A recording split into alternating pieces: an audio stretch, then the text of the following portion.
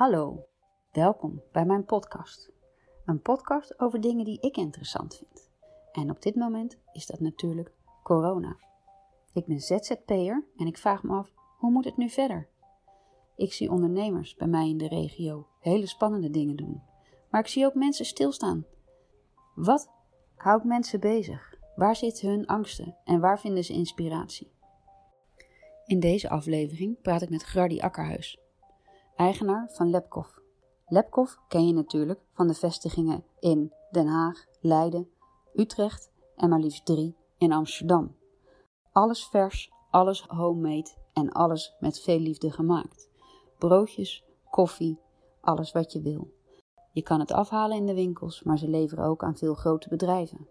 Wat betekende het voor Gardy dat ineens alle deuren dicht moesten? En heeft hij zijn bedrijf kunnen aanpassen aan de nieuwe omstandigheden?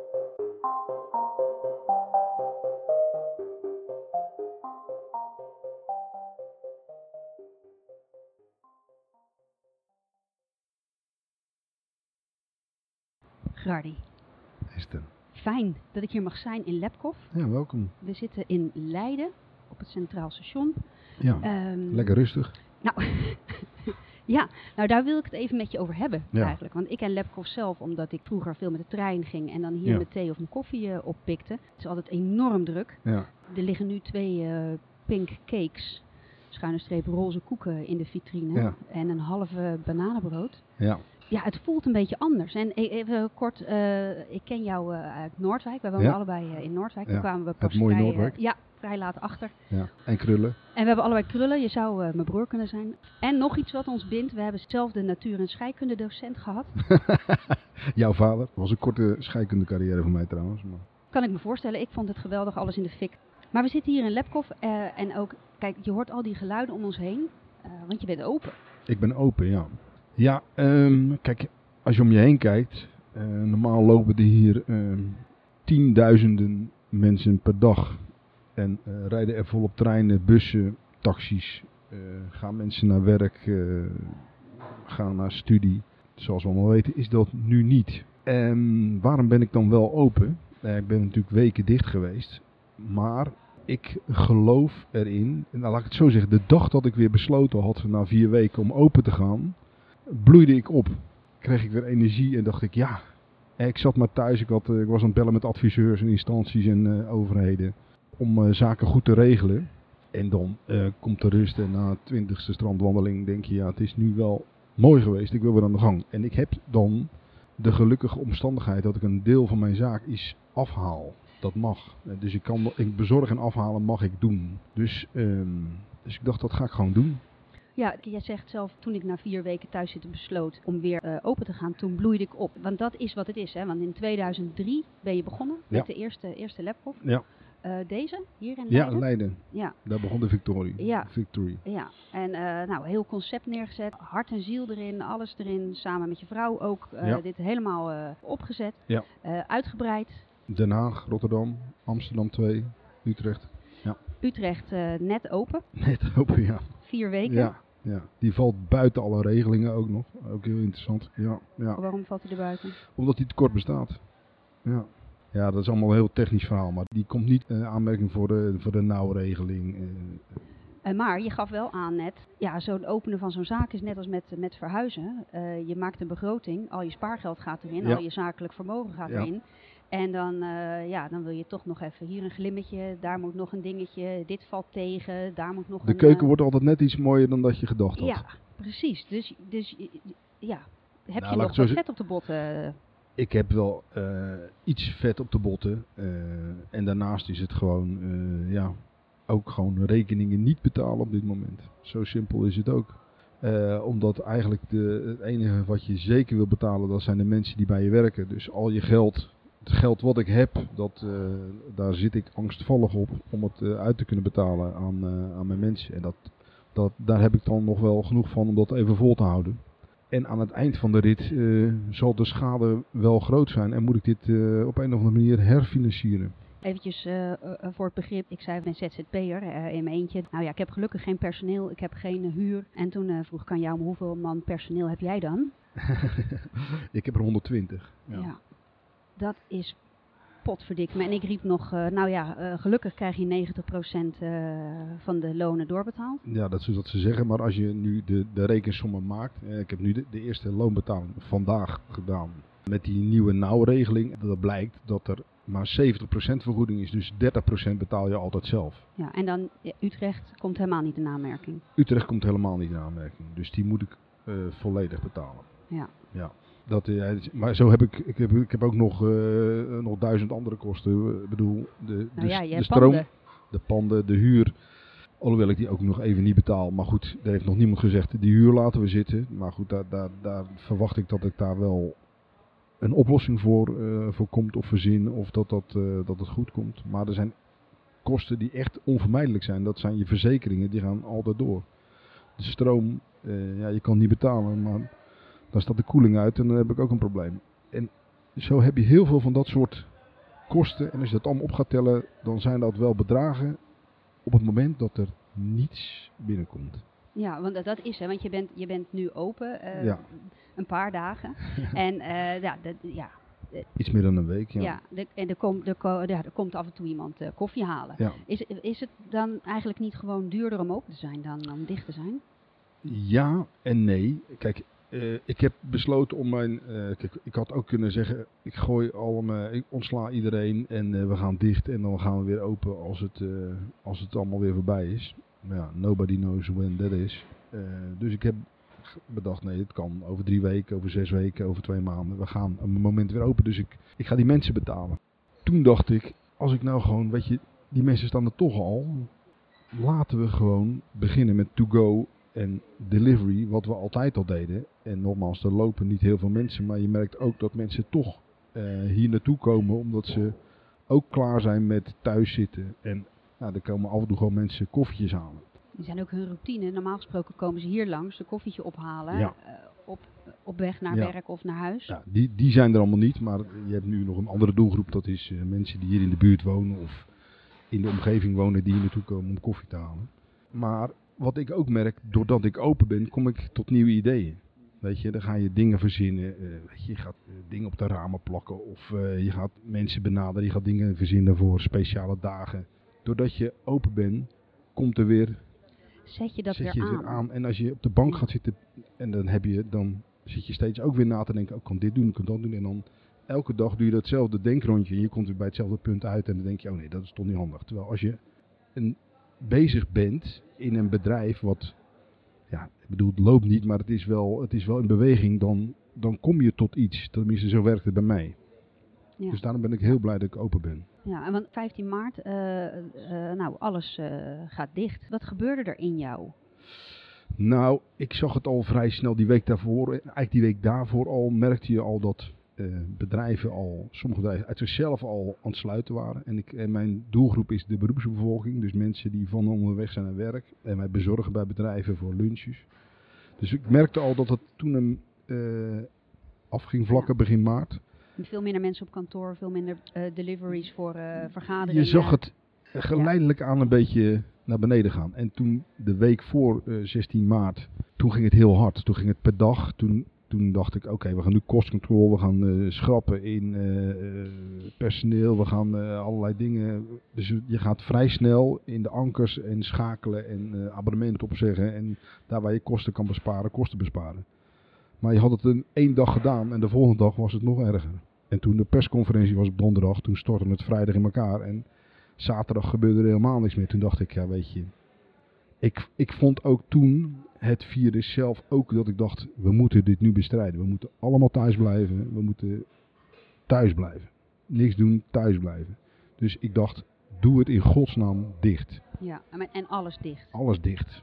Zodat laten we het snel oplossen. Zodat we snel weer aan de bak kunnen. Ja, toch? Ja, dat was echt... Zag ik mensen op straat lopen en zeggen, ga naar binnen. Ja. Ik zit thuis, ik kan niet werken. Ga naar binnen. Ja. Blijf thuis. Ja. En je ziet ook weer hoe snel het voortschrijdend inzicht was in die eerste week van aanpassen naar beneden. Zie je nu weer dat je allemaal weer een beetje gewend raakt aan afstand houden. En dat we respect daarvoor hebben en dat we dat beter snappen en met een boog om elkaar heen lopen en vriendelijk gedag zeggen dat het niet meer raar is dat we elkaar als paria's behandelen. En die 3 zoenen, dat niet meer hoeft, is ook niet echt heel erg. komen even mensen binnen. Ja. Gezellig, dames en heren. Als u denkt, wat hoor ik nou op de achtergrond? Ja, dat is een oude schreeuwlelijk. Vaste klanten die het niet kunnen laten om koffie te komen halen. Dat is een oud collega van mij, maar die zit hier aan de overkant. Sinds een paar dagen, maar ik had hem nog niet gezien. Leuk, fijn dat je binnenkomt. We doen binnenkort koffie. Ik zit live in de uitzending met Seattle. Dus... Ja. Amerika wil graag weten hoe ze het hier aanpakken. Dus we moeten even terug... yes, we're coming. We're back live. Thank you, we're back live. Houston, we have a problem. Contact. Ja, dat is mooi. Toch? Ja. Dat mensen zo binnenkomen. Ja. Keurig op afstand allemaal. Je hebt ook een hele mooie routing aangelegd waar iedereen langs moet. Pijlen. Een soort Ikea is het geworden. Dat je volgt de pijlen en dan... Nou, op zich is dat helemaal niet zo'n gek concept natuurlijk. Behalve dan dat je de Ikea nooit meer uitkomt. Even terug naar... want kijk, eerst... we gaan dicht allemaal. Oké, we zijn het ermee eens. Ja. En dat is dus prima. Maar dan heb je natuurlijk ook een pak werk waar je helemaal eng van wordt. Want dan moet je van alles gaan regelen. Ja, wij begonnen die maandag en er zat één kleine frustratie in. Wij begonnen die maandag alles op te ruimen. En dan ga je gewoon met elk team van elke vestiging, die ging het opruimen. En we zouden zoveel mogelijk eten en drinken weggeven aan goede doelen. Want we mochten niet bezorgen, we mochten geen to-go, we moesten dicht. Dus we hebben echt alle koelkasten en alles leeggemaakt, opgeruimd, weggegeven of meegenomen naar huis. En toen kwam 's middags om 5 uur bericht dat we toch mochten afhalen en bezorgen. Oh, man. Ja, je had net 15 miljoen kopjes koffie uitgedeeld. Ik had heel veel weggegeven.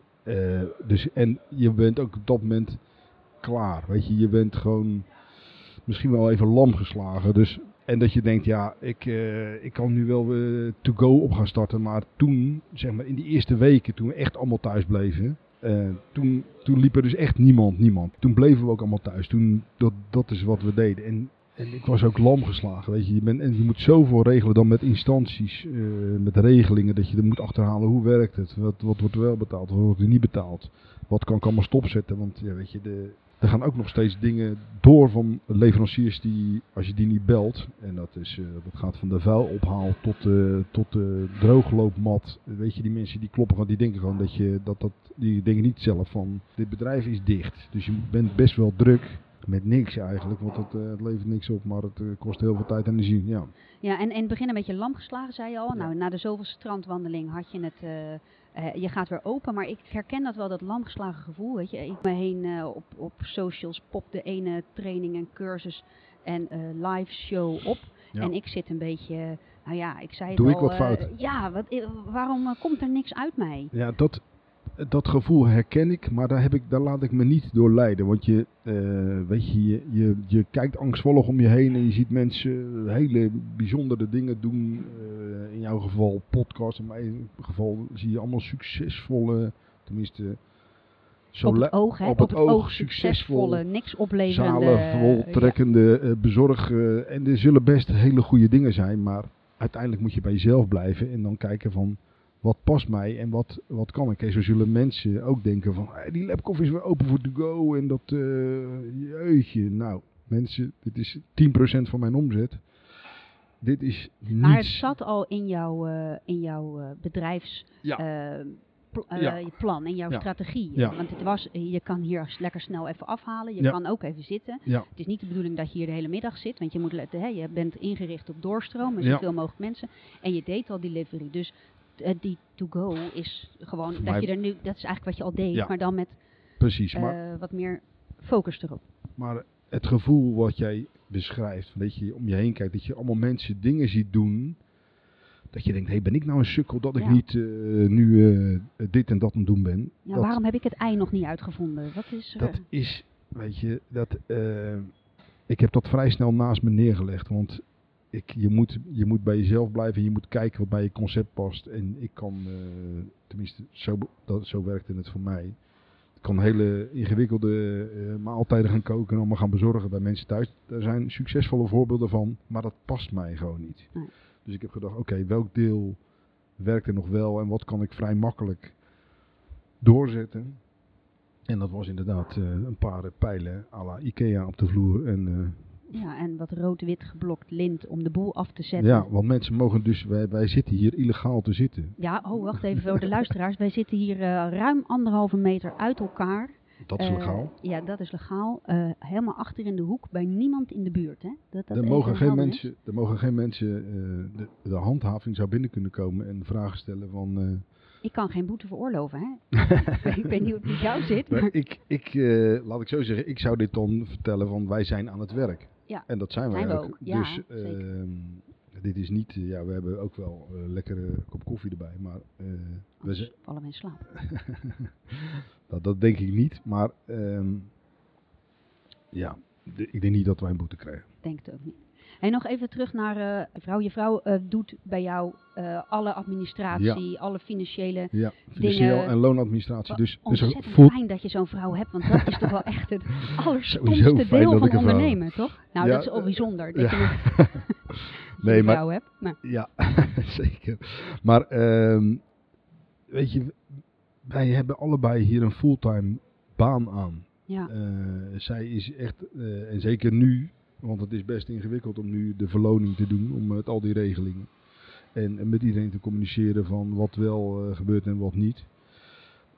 En daarnaast ook de administratie voeren van 6 bedrijven, dat is echt wel werk. En nee, ik ben heel... keihard werken. Dat is keihard. En maar ik ben heel blij dat we dat met z'n tweeën hebben. En aan de keukentafel. Ja, super blij natuurlijk. En je deelt met haar de zorgen en je kan hier samen doorheen. Ja. Maar het zou ook wel lekker zijn... Als je natuurlijk een partner had... Die directeur bij de Nederlandse bank is. Nou, dat er toch nog een inkomen was. Dat je maakt je zakelijk zorgen. Ja. Maar je woont leuk in Noordwijk. Ja, nog wel. Ja. Dat bedoel ik. Ja. Het is de hypotheek moet betaald, de auto moet rijden. Ja. Je hebt 2 kinderen. Ja, eentje studeert nog, dus dat moet ook betaald worden. En eentje, die ander, die werkt bij Lepkov. Dus die drukt... nog weer die drukt dan wel op omweg op je. Goed, maar goed, dat geldt voor alle mensen die bij Lepkov werken. Ja.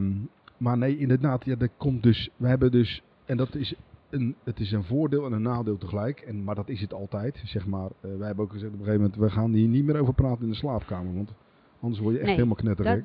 Daar moet je dat echt niet doen. Nee. Dus daar ligt de grens, maar dat lag hij al. En kijk, het voordeel is dat ik heb geen hoofdkantoor met allemaal ingewikkelde mensen. Wij doen dit gewoon, ik heb mijn laptop en ik ga overal zitten. En dan ja, je bent natuurlijk heel relaxed. Ja. Heel relaxed ondernemer. Ja. Maar kan je samen nog wel, want je zegt we trekken de grens bij de slaapkamer. Daar hebben we het niet over dit. Laptop, nee. Ja, want dit is gewoon echt, Rutte zegt het is de grootste crisis waar we als land doorheen gaan. Maar het is ook voor een ondernemer de grootste crisis die je kan hebben. Ja. Vind je nog tijd om samen wel een strandwandeling te maken en het over leuke dingen te hebben? Heb je meer tijd voor elkaar? Ja, nee, ik wandel heel veel op het strand eigenlijk nu en ook samen. En dan hebben we het er niet over. Sterker nog, dan hebben we het nergens over. En dan lopen we gewoon lekker op het strand. En soms luistert zij zelfs een boek op het strand. En dan lopen we gewoon naar Katwijk en terug. Nee, dat is helemaal goed. Maar wij zijn ook 2 totaal verschillende types. Dus daar waar zij soms veel meer ongerust is, ben ik relaxed. En daar waar ik soms een ramp ben, administratief, brengt zij orde. Dus dat team werkt nu ook. Maar het feit is wel dat er dus geen salaris binnenkomt. Ja. En dat de kosten, er zijn meer dan een negatief salaris. Ja. Ja. Waar een andere maandsalaris, een jaarsalaris heeft, hebben wij dat per maand negatief. Dat zei je, bizar. Dat gaat hard. Mensen zeggen ook van, de crisis brengt ook mooie dingen. Hè. Ik vind het ook, ik heb dan 4 kinderen thuis, waarvan ik er 2 echt nog moet helpen met huiswerk. En die andere 2 moet ik gewoon hopen en bidden dat ze wat doen. En vooral niet te veel over praten, want dan... je weet hoe dat gaat. Ja. En het is, aan de ene kant wil je soms gewoon een strotje dichtknijpen, omdat je denkt... Maar aan de andere kant, het is ook mooi, want je hebt ze veel dichtbij je, je ziet ze veel. Ik heb veel meer tijd om met mijn gezin door te brengen. Ja. Ervaar jij dat ook? Dat de crisis ook mooie dingen brengt? Ja, nee, ik vind het zeker. Er zijn heel veel mooie dingen. Je bewust, en daar ben ik altijd wel van... je bewustzijn van, wat heb je nou eigenlijk nodig? Ik bedoel, dan loop ik op het strand en denk ik, Het maakt me ook echt niet uit. Ik bedoel, als ik mijn huis en mijn auto kwijt zou zijn in Lepkov. Dit klinkt een beetje van gemakkelijk, maar dat is echt niet waar het voor mij om draait. Als het moet, dan mag dat allemaal weg. En dat besef, dat heb je zeker in deze tijd meer dan eens. En ik vind het, en dat klinkt misschien een beetje gek, omdat het kost me, elke dag word ik wakker en denk, daar gaat weer een paar duizend. Maar toch vind ik deze tijd fascinerend. Dit is gewoon iets, ik zei tegen mijn kinderen, dat wat je nu leest in de geschiedenisboeken over, wat weet ik veel, over 50 jaar lezen jouw kleinkinderen hierover in de geschiedenisboeken. Ja, absoluut. En dat vind ik ongelooflijk fascinerend. En of je nou, laten we zeggen, er was ooit een aswolk en toen ontplofte Twitter en toen was Twitter gevestigd. Ik denk dat dit het tijdperk is van Zoom en FaceTime en dat soort. Ja. Ik zit 1 keer per week met mijn managers te vergaderen achter een beeldscherm. En ik denk, waarom doe ik dat eigenlijk niet altijd zo? Dat scheelt ook tijd. Ja, dus er zitten ook hele kleine leerslimme dingen in. Je ziet, we zitten hier tussen rode linten en kwasten en schuurapparaten en verfpotten. Weet je hebt, Lepkov is altijd open. Je hebt eigenlijk geen tijd voor onderhoud en reparaties. Dat moeten we altijd zorgvuldig plannen. Nou ja, nu hebben we plenty of tijd. Want in ieder geval, de tafels die zijn niet bezet, dus die kunnen we lekker schuren lakken.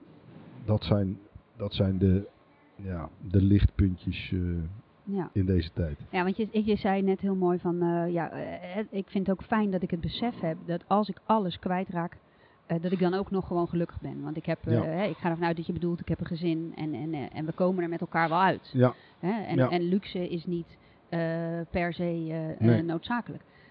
Maar toen ik hier net binnenkwam, voordat wij het gesprek ingingen, en we even zo'n foodbox deden, helemaal ver uit elkaar. En even de eerste van, hoe gaat het?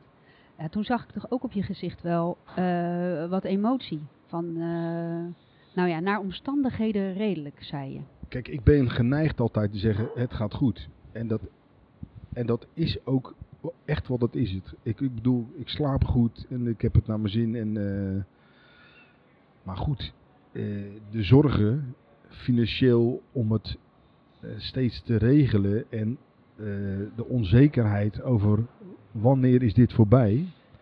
Want je moet niet vergeten, stel voor dat wij open mogen op 20 mei. Ik denk zelfs dat het pas juni wordt, maar dat het juni wordt, dan heb ik ook nog te maken met een 1,5 meter samenleving. Ik weet niet in welke mate mijn omzet terugkomt. Als er gaan systeemveranderingen in de samenleving plaatsvinden. Als meer mensen straks thuis gaan werken. Als meer mensen thuis gaan studeren. En het is een blijvend fenomeen.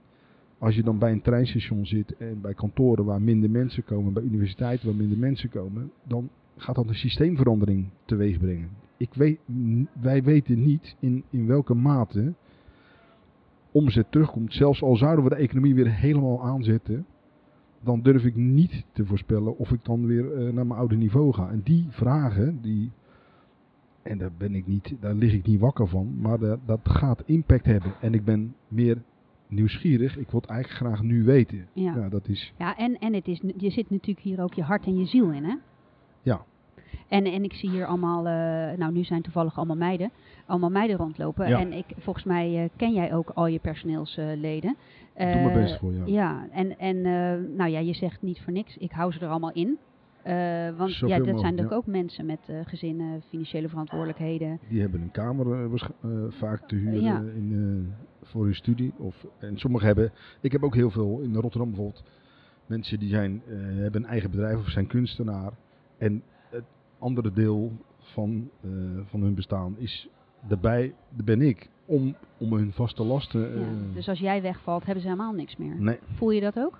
Ja, dat voel ik heel erg. Ik denk dat je dat meer voelt, hè? Nog. Ja. Dat is, maar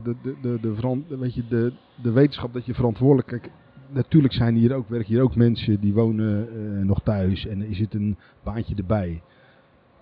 Dat is minder erg, wat is erg tegenwoordig, dan iemand die echt kunstenaar is en dus daarvan afhankelijk is nu niks heeft of misschien... maar in ieder geval, ik ben het belangrijkste inkomen voor die persoon. Ja.